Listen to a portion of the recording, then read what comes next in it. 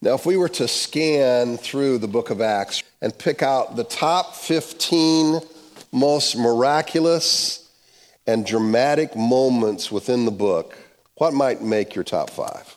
Certainly Pentecost. That'd be there, right? Or how about the Damascus Road conversion of the Apostle Paul? That'd be pretty cool. Or how about Peter escaping from prison with the help of an angel? That was a pretty dramatic event. For me, it may not seem like a miraculous thing, but what takes place in Acts 15 is quite miraculous. That would make my list. Church leaders gathered in Jerusalem to discuss the issue of Gentiles practicing Jewish law, particularly circumcision, to be considered a believer in Jesus Christ. Jewish converts had a very difficult time separating Judaism from the new covenant. And this created all kinds of expectations to be put upon converts, particularly Gentile converts. Now, we know already that there's been much discussion about this issue at what was called the Jerusalem Council. That's where you had leaders from around that region that gathered together to talk about this. Those Jews that were in favor of circumcision were given an opportunity to present their case before the other leaders. And Paul and Barnabas gave testimony to what they saw.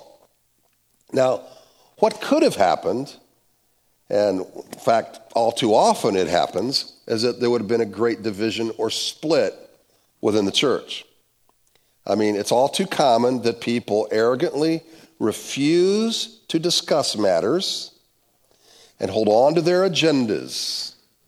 Of course, they do it with all kinds of Christianese language. The fact is it disrupts unity in the church. Christ takes a back seat. So instead here, what took place? Godly leadership and a humble willingness on the part of all the participants took place. They made concessions, and that won the day. Now, to me, that's quite amazing. That's pretty cool. It was perhaps one of the greatest moments in the early church. Now, this is what I want you to see. When did God do some of his best work? God did some of his best work in the middle of a disagreement. God did some of his best work in the middle of a theological conflict, a religious argument. So let's read about it. Acts 15, verses 12 through 21. Let's all stand. And all the assembly fell silent, and they listened to Barnabas and Paul as they related what signs and wonders God had done through them among the Gentiles. After they finished speaking, James replied, "Brothers, listen to me. Simeon has related how God first visited the Gentiles to take from them a people for his name. And with this, the words of the prophets agree, just as it is written. After this, I will return, and I will rebuild the tent of David that has fallen. I will rebuild its ruins, and I will restore it, that the remnant of mankind may seek the Lord, and all the Gentiles who are called by my name, says the Lord, who makes these things known from of old. Therefore, my judgment is that we should not trouble those of the Gentiles who turn to God, but should write to them to abstain from the things polluted by idols, and from sexual immorality, and from what has been strangled, and from blood. For from ancient generations Moses has had in every city those who proclaim him, for he is read every Sabbath in the synagogues." Father, we ask that your Holy Spirit would take a passage that is often misunderstood, that frankly seems confusing. At one point it seems to be saying you don't have to practice the law, and then James throws in what seems like law. And so, what is it you're saying? Give us clarity. Help us to know how to apply the principles that you're given here in Acts. And I pray that we, as a church body, can honor the principles given, that we can hold your word high, and that we can be thoughtful about how we approach these things, humble about how we treat one another. And may we reflect the truth that's given here. I thank you for these, my brothers and sisters, who are serious about their commitment to you. And I pray that even today we might grow in honoring you, submitting to you, and acknowledging your lordship over our lives. We pray this in Jesus' name. Amen. You may be seated. And all the assembly fell silent, and they listened to Barnabas and Paul as they related what signs and wonders God had done through them among the Gentiles. So in verse 7, which we did not read, we're told that there was much debate. And then Peter gave testimony to how God had welcomed the Gentiles and challenged his Jewish audience not to test God by demanding that Gentiles subscribe to circumcision. Well, apparently, what Peter had to say had great impact upon this Jerusalem council and all who were attending. It says that all the assembly fell silent. That silence was perhaps the perfect expression. As in most conflicts, we often take great effort, we should take great effort to keep our mouths shut, all right? And to listen, particularly when the facts are stacked against the case that we might be making. When our mouths are open, there's a lot less learning, right? And in many conflicts, we get, wrong impressions. We come to erroneous conclusions. Assumptions can be an enemy to understanding. It's always best to hear from the other side before we speak. And here we read in Proverbs, "A fool takes no pleasure in understanding, but only in expressing his opinion." Have you ever met people who are just in love with the sound of their own voice? They just love to hear themselves talk. Barnabas and Paul shared from their own experiences and gave God the glory for what he did. Supernatural ways that he exhibited that the Gentiles were now being accepted by God. This was during their first missionary journey. Now, how were the opponents of Paul and Barnabas to argue against this? I mean, they either had to think that Paul was lying, that he was making this up, or they could concede that what he was saying was true, that God was, in fact, accepting Gentiles to be considered as God's people. I mean, God had confirmed all this with miracles, such as causing blindness to a magician who was getting in the way of the gospel being communicated to a political leader. Or Paul healing a crippled man in Lystra. Or Paul surviving a stoning. Paul shared his experience with these people about all these things that God was doing, confirming what was being done and opening up the eyes to the Gentiles to the gospel. Not in putting Judaism in front of them, but just the gospel. And sharing with them that God was working in the midst of all that. It reminds me that we often get sheepish about talking about the gospel because we think that, we don't know all the Bible verses. We can't answer all the questions. But my dear friends, there is much power in just sharing our story and how God changed our own life and the difference that the gospel made in us. And I just want to encourage you to do that and not get hung up if you don't know all the arguments. Just share your experience that you had with Christ and the change that God made in you. That's a powerful thing to any heart that's willing to listen. Verse 13 says, "After they finished speaking, James replied, 'Brothers, listen to me. Simeon has related how God first visited the Gentiles to take from them a people for his name. And with this, the words of the prophets agree, just as it is written, after this I will return, and I will build the tent of David that has fallen. I will rebuild its ruins, and I will restore it, that the remnant of mankind may seek the Lord, and all the Gentiles who are called by my name, says the Lord, who makes these things known from of old. First, who's James? James is a very prominent leader within the early church. And he's ready here to give kind of a summary statement. You may know also that James was the brother of Jesus, and he wrote the first epistle in the New Testament. Chronologically, it's the first book written in the New Testament, the book of James.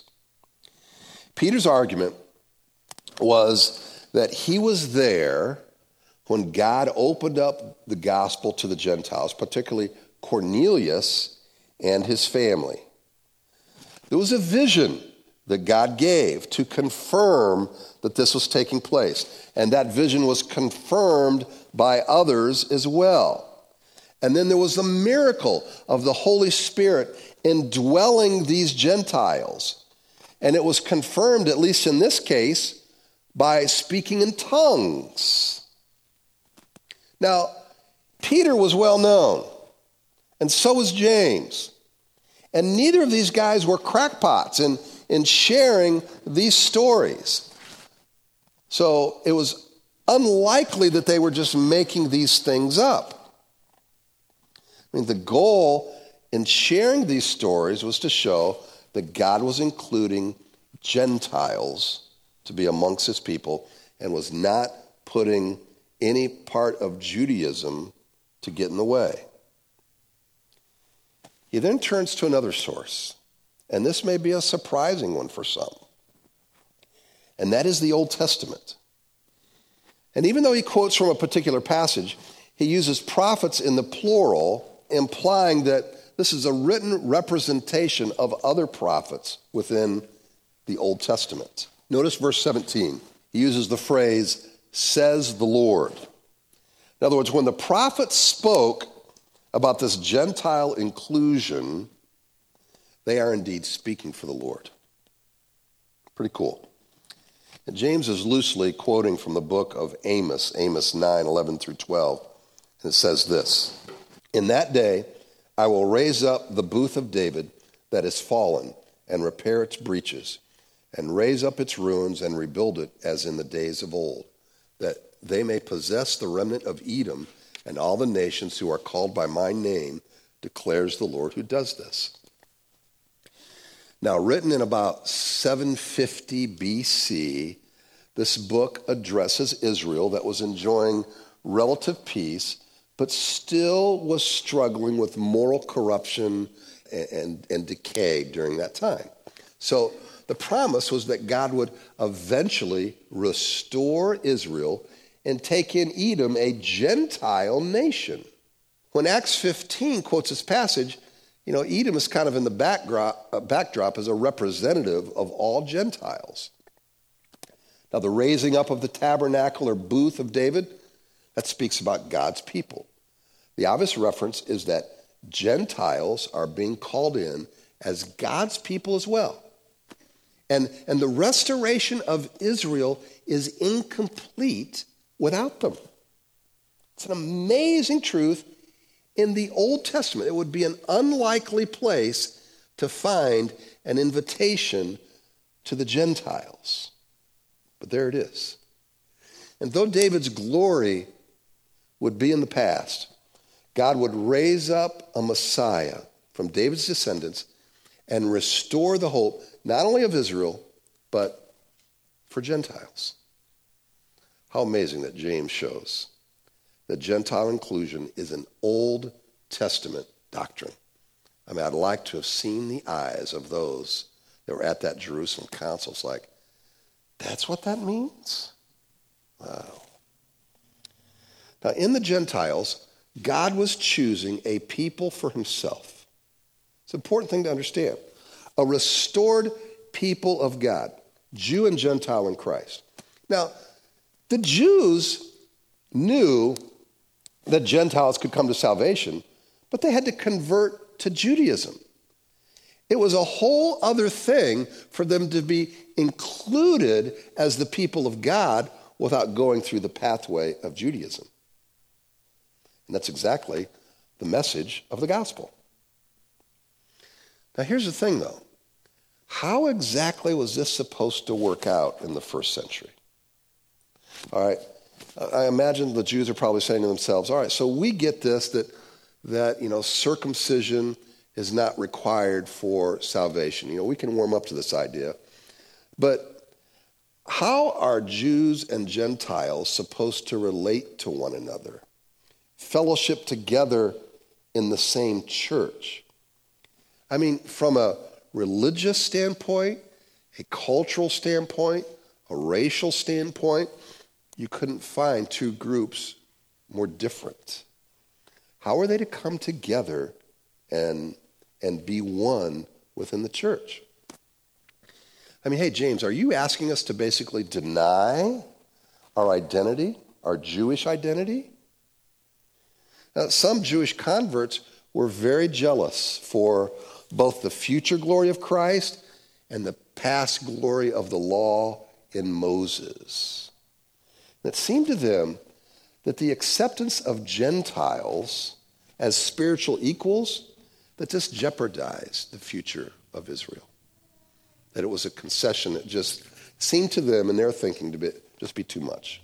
Perhaps we can understand a little bit more about what the Apostle Paul meant when he wrote in Ephesians that the body of Christ is a mystery. It's a mystery. I can't quite explain how it is that people so different could come together and be at one. It's an amazing thing. Definitely mysterious. But this certainly brings up relevant questions for us today. I mean, we minister within a society in America that's becoming an increasing melting pot of different peoples and cultures, right? Or how about missionaries that go to Muslim countries? Are they to ignore all of Muslim culture? Are they to do that? No. Why? Because they would be seen as arrogant imperialists, and it would be doing damage to the gospel if you ignore all the customs. Verse 19 says this, "Therefore my judgment is that we should not trouble those of the Gentiles who turn to God, but should write to them to abstain from the things polluted by idols, and from sexual immorality, and from what has been strangled, and from blood." Now the word used for not trouble, it can be translated annoy, or to cause difficulty. So James says that the Jews were not to annoy or trouble or create difficulty for the Gentiles by putting unnecessary demands upon them to be counted as the people of God. But then James addresses the Gentiles, and he names 4 things that they should do. It's already been established what the gospel is to them. It's already been established that you do not need Jewish prerequisites to be counted as a Christian. That's already been plain.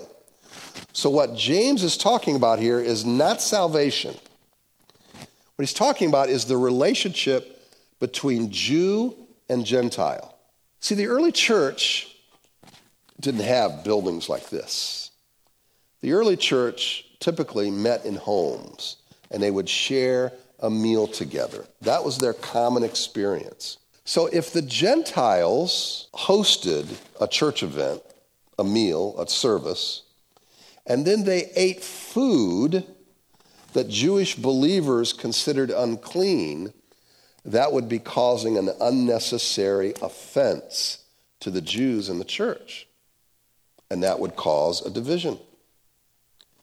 The 4 requirements suggested by James were aimed at making fellowship possible between Jew and Gentile Christians. It's really more about cultural sensitivity.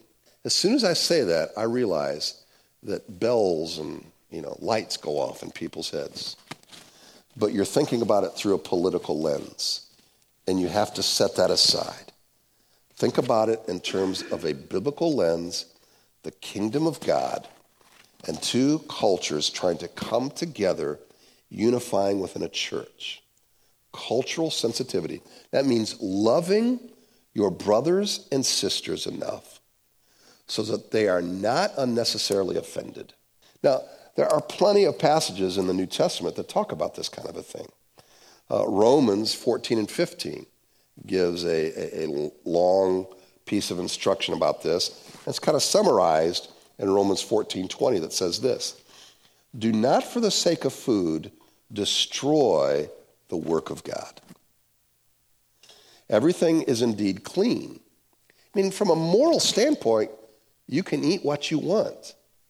But there are other people who have these, real sensitivities to some foods, okay? And it's wrong for anyone to make another stumble by what he eats. We probably need a little bit more information to help with this. Consider 1 Corinthians 8 and 9. There's another extended passage to talk about this. The problem that was going on is that you had some Gentile Christians that were buying meat in the street market, and that meat was a part of, an animal that had been sacrificed in idol worship, in idol sacrifices. And so some Christians who used to be involved in that idol worship, they came to Christ.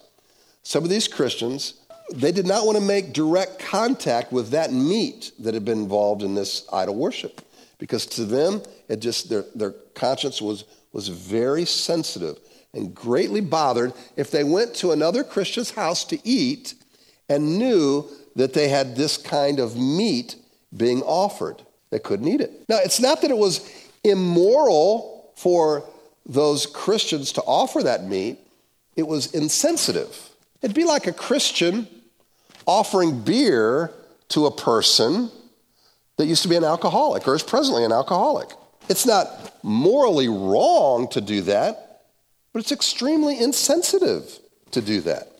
And it causes your brother to stumble in an area in which his conscience, is greatly bothered. Just not being very thoughtful. Listen to 1 Corinthians 8, 12 through 13. Thus sinning against your brothers and wounding their conscience when it is weak, you sin against Christ.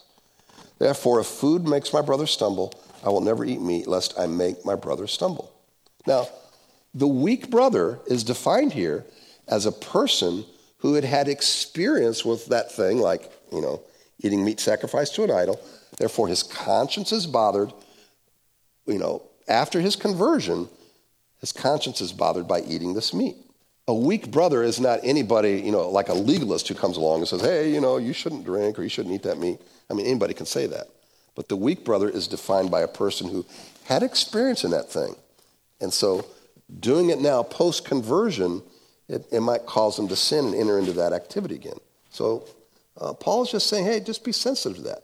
Love demands that we be willing to limit our freedom so that our brother or sister does not feel compelled to participate against their conscience in something that they would consider to be sin.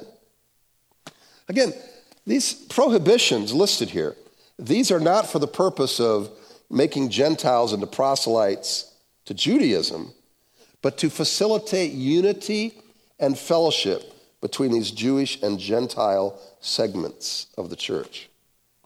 I can't say this enough, that James, these recommendations have nothing to do with requirements for salvation, but with Jews and Gentiles living in harmony. So, in Acts 15, James is telling the Gentiles to consider adjusting their behaviors so that when they share the gospel with Jews, or when they're fellowshipping with Jews in the church, that they're not offensive. First, abstain from things polluted by idols. Obviously, talking about the meat. That meat would be polluted in their minds to the Jews. And idol worship to Jews, big thing, right? I mean, even pre-Mosaic law, they knew not to worship idols. So it's a very sensitive thing then to have meat offered to idols. They wouldn't want to have anything to do with that. That would definitely be considered unclean. And then the Gentiles were to abstain from sexual immorality. Well, duh, right? We should know that. But The Gentile culture had a much different code, actually kind of had no code at all when it came to sexuality. You could pretty much just do whatever you wanted. The Jews had a much different view of that. And we can't think that just because when a person comes to Christ, they're automatically going to follow every area in perfect obedience. You know, you might have homosexuality going on, or you might have, people living together, or, adultery, a whole host of things going on. What James is saying is, listen, as Gentiles, you cannot be doing this kind of thing. You lose your audience. The Jews already see you as dirty, and all you're doing is compounding the problem. You'll be looked at as a hypocrite. They're not going to hear anything you have to say about God or the gospel. And so they have to learn through teaching, through discipleship, through reading of the word, that their sexual life is also to come under the lordship of Christ. Otherwise, they're going to lose their audience. So he has to restate this for the Gentiles. Now, I can only assume that these things that are listed are things that James understood would be cultural, hot buttons for his audience. So that's why he names them. The second two items had to do with diet. Again, this is not about requiring the Christians to live under the law, but about these Gentile Christians living within a culture, church culture, with other Jews, and to do so with thoughtfulness and love. They would abstain from what has been strangled and from blood. The prohibition of eating blood. You ever had blood sausage? If you're in a foreign country, there's such a thing as blood sausage. I've had it before when we visited. You had to eat what was put right in front of you. It was kind of gross, but anyway, the prohibition against eating blood was given by God before the Mosaic law in the Noahic covenant. In Genesis 9:4 it says, "But you shall not eat flesh with its life, that is, its blood." That's repeated in Leviticus and Deuteronomy in the Mosaic law as well. So if an animal is killed by strangulation, some of the blood will remain in the body and make that meat unfit for Jews to eat. Hence the admonition against strangulation. So kosher meat is meat that comes from clean animals, has been killed properly so that the blood has been totally drained from the body. If Gentile believers were to ignore these instructions, they would be putting a hindrance before the Jews.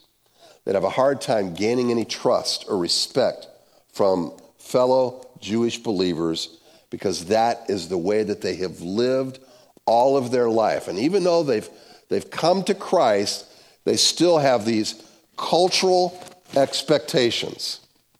It's not a matter of salvation. It's not even a matter of the Gentile believers being holy, because God didn't require these things. It's a matter of not offending your brother or sister in Christ who have been from a different culture. So cultural sensitivity is not about compromise. They're not compromising some principle of Scripture by doing some of these things. They're simply operating out of love and respect, right? I mean, that's why, for instance, when Janet and I, we've had a Muslim friend over to eat, we're going to be sensitive to dietary restrictions. Can't eat pork. They don't do any alcohol. You don't have wine at the meal, okay? They would consider that to be rude if you did such a thing. Or how about if you go to a Muslim country? Do you completely ignore their customs for such a thing as dress, particularly for women? If you did, that would be a roadblock in communication.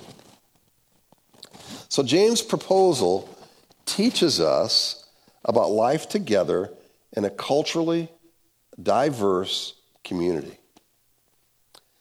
So let me just suggest this, that we have to say no to that temptation of being cultural imperialists, demanding that others conform to our cultural standards before we accept them and their spiritual experiences. Okay? I'm not making a political statement. I'm making a statement about relationships within the body of Christ. We have to reject any notion that seeks to put minorities or different cultures in their place because we are blinded by our own ideologies that view them as enemies, that are fearful, instead of seeing every human being on earth as being made in the image of God. That's the truth of the matter. And we have to let that reign in our view of people and not any other ideology get in the way of that. God's love demands that we express respect. And we have to live out that respect to the extent of using our freedom to forego that may be permissible to us otherwise. Right? Now here's a common one, especially for Southwest Missouri, all right? I've seen this around, so I feel like this is an application that can easily be made. All right? Are we free to wear a Confederate hat? Are we free to fly a Confederate flag at our house or on the back of our pickup? You are free to do those things. Living in America, there is civic freedom to do that. But love would require that you not flaunt such an expression. Arrogance demands that you have the freedom of expression no matter what. That's arrogance. Love limits behavior for the sake of the gospel and for the sake of respecting other people that we live amongst. I'll let the Apostle Paul speak to this. For though I am free from all, I have made myself a servant to all, that I might win more of them. To the Jews, I became as a Jew in order to win Jews. To those under the law, I became as one under the law, though not being himself under the law, that I might win those under the law. To those outside the law, I became as one outside the law, not being outside the law of God, but under the law of Christ, that I might win those outside the law. To the weak, and remember how I defined, conscience that's weak. To the weak, I became weak, that I might win the weak. I have become all things to all people, that by all means I might save some. I do it all for the sake of the gospel, that I may share with them in its blessing. So Paul is saying, I don't want to do anything that gets in the way of my communication to other people about the gospel. That's the most important thing. What's not the most important thing is my freedom to express myself as American. Okay? And then, all caps on Facebook, it's like, geez, just shut up, all right? Listen, we are the people of God, and we have to exhibit this sensitivity and humility. Now, through some ears, it seems like compromise. I know because I grew up this way, okay? But I beg you to consider these passages, and before you speak, allow the Holy Spirit of God to just let this soak in. Let the Word of God, meditate on the Word of God, and ask yourself, how does that change the way that I should relate in a culturally diverse society? It doesn't mean we have to accept everything. It doesn't mean we abrogate principles of Scripture. But what it means is I set some freedoms aside for the sake of the gospel. You know why? Because numero uno is not me. The kingdom of God, the laws of God, my relationship with God, that is preeminent over everything. So that's what I have to filter that through. For from ancient generations, Moses has had in every city those who proclaim him, for he's read every Sabbath in the synagogues. James brings a practical reminder to the Gentiles that just about everywhere they go, there's going to be a Jewish synagogue. There's going to be a Jewish community. So be sensitive about this and their customs for the sake of the gospel. Okay? Our identity, listen, our identity is ultimately in our relationship with Christ and not in our culture. But we're not being asked to deny our culture. I can still embrace our culture. But what we're being asked to do is to recognize culture's proper place, and it's to be subservient to the kingdom of God. And I'm to be a servant in the kingdom of God. And I'm to align with God's goals and purposes in my life and not let some of these other things get in the way. So again, James is just telling the Gentiles, all right, just be sensitive when you go to these other communities. It's not all about you.